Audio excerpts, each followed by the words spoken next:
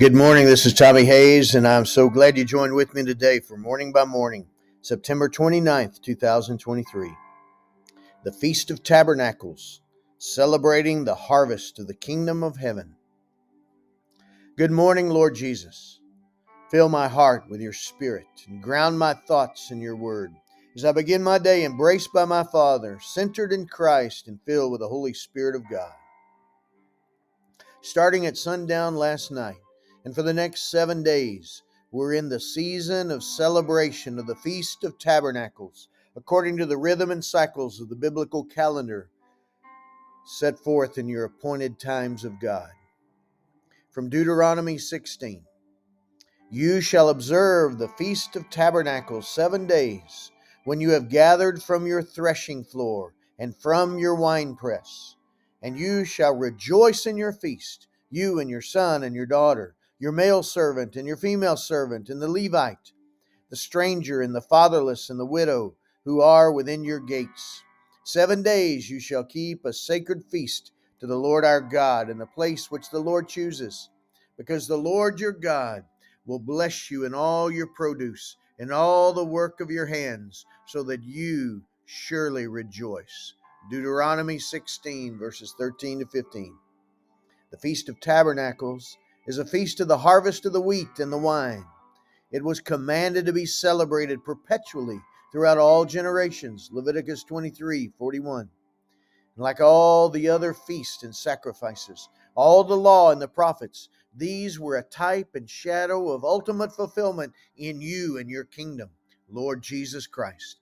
John 5:39, 46, Luke 24, verse 27, Matthew 5:17 through 18, Romans 10, verse 4, Hebrews 10, verses 1 to 7.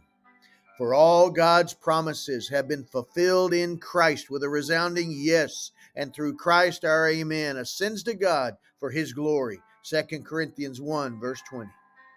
The Feast of Tabernacles speaks of joy, celebration, and thanksgiving.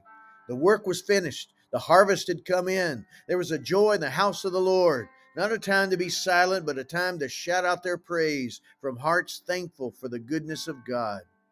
I shout out my praise to you this morning, my Lord. I'm thankful for your goodness. I'm thankful for the harvest. I'm thankful that the work is done through the finished work of the cross for my salvation, and that now I get to join in the work of the kingdom of God by the power and grace of your Spirit moving through me and all the body and bride of Christ, that your kingdom may come and your will may be done here on earth as it is in heaven. And I'm thankful for the harvest to come, souls that will be saved, lives that will be changed, healing, deliverance, revival, and awakening here on earth as it is in heaven, here in my heart, here in my city, my region, my nation, and to the ends of the earth. The final harvest speaks of the end of the age, when all the seeds of righteousness sown by the Lord and all the seeds of evil sown by the enemy of our souls have been sown into the earth and have grown up to maturity for the harvest. Matthew 13, verses 36 to 43. Every cycle and season since you spoke those words in one of your parables about the coming of the kingdom of God on earth as it is in heaven has been a foretaste and a foreshadowing of the final harvest to come.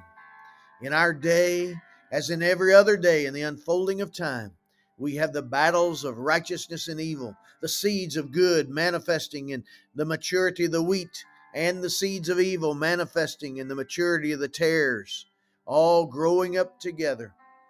And there's a day coming for the furnace of fire and the wailing and gnashing of teeth for the wicked. Matthew 13:42. But at the same time, the righteous shall shine forth as the sun in the kingdom of their Father. He who has ears to hear, let him hear. Matthew 13:43. So let us be about our Father's business by the power and grace of the Holy Spirit at work within us, moving through us in the authority of your mighty name to the glory of our Father. Even as we engage the battles, even as we celebrate every harvest, let our hearts be filled with your joy that's unspeakable, that's even not understandable. For you have come and dwelt among us, even tabernacled within us. John 1:14 and John 15:4. Every day in your presence is a day of celebrating your harvest.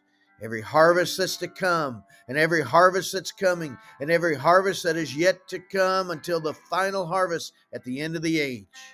And in your presence, there is fullness of joy. At your right hand are pleasures forevermore. Psalm 16:11. In Jesus' name I pray. Amen. Father God, I pray a blessing on this one. Join with me in prayer right now. Lord, fill their heart with your joy. Give them grace for the harvest at hand in their life, Lord, and move by your Spirit through their life for your glory. In the mighty name of Jesus, amen. God bless you, my friend, and you have a great day.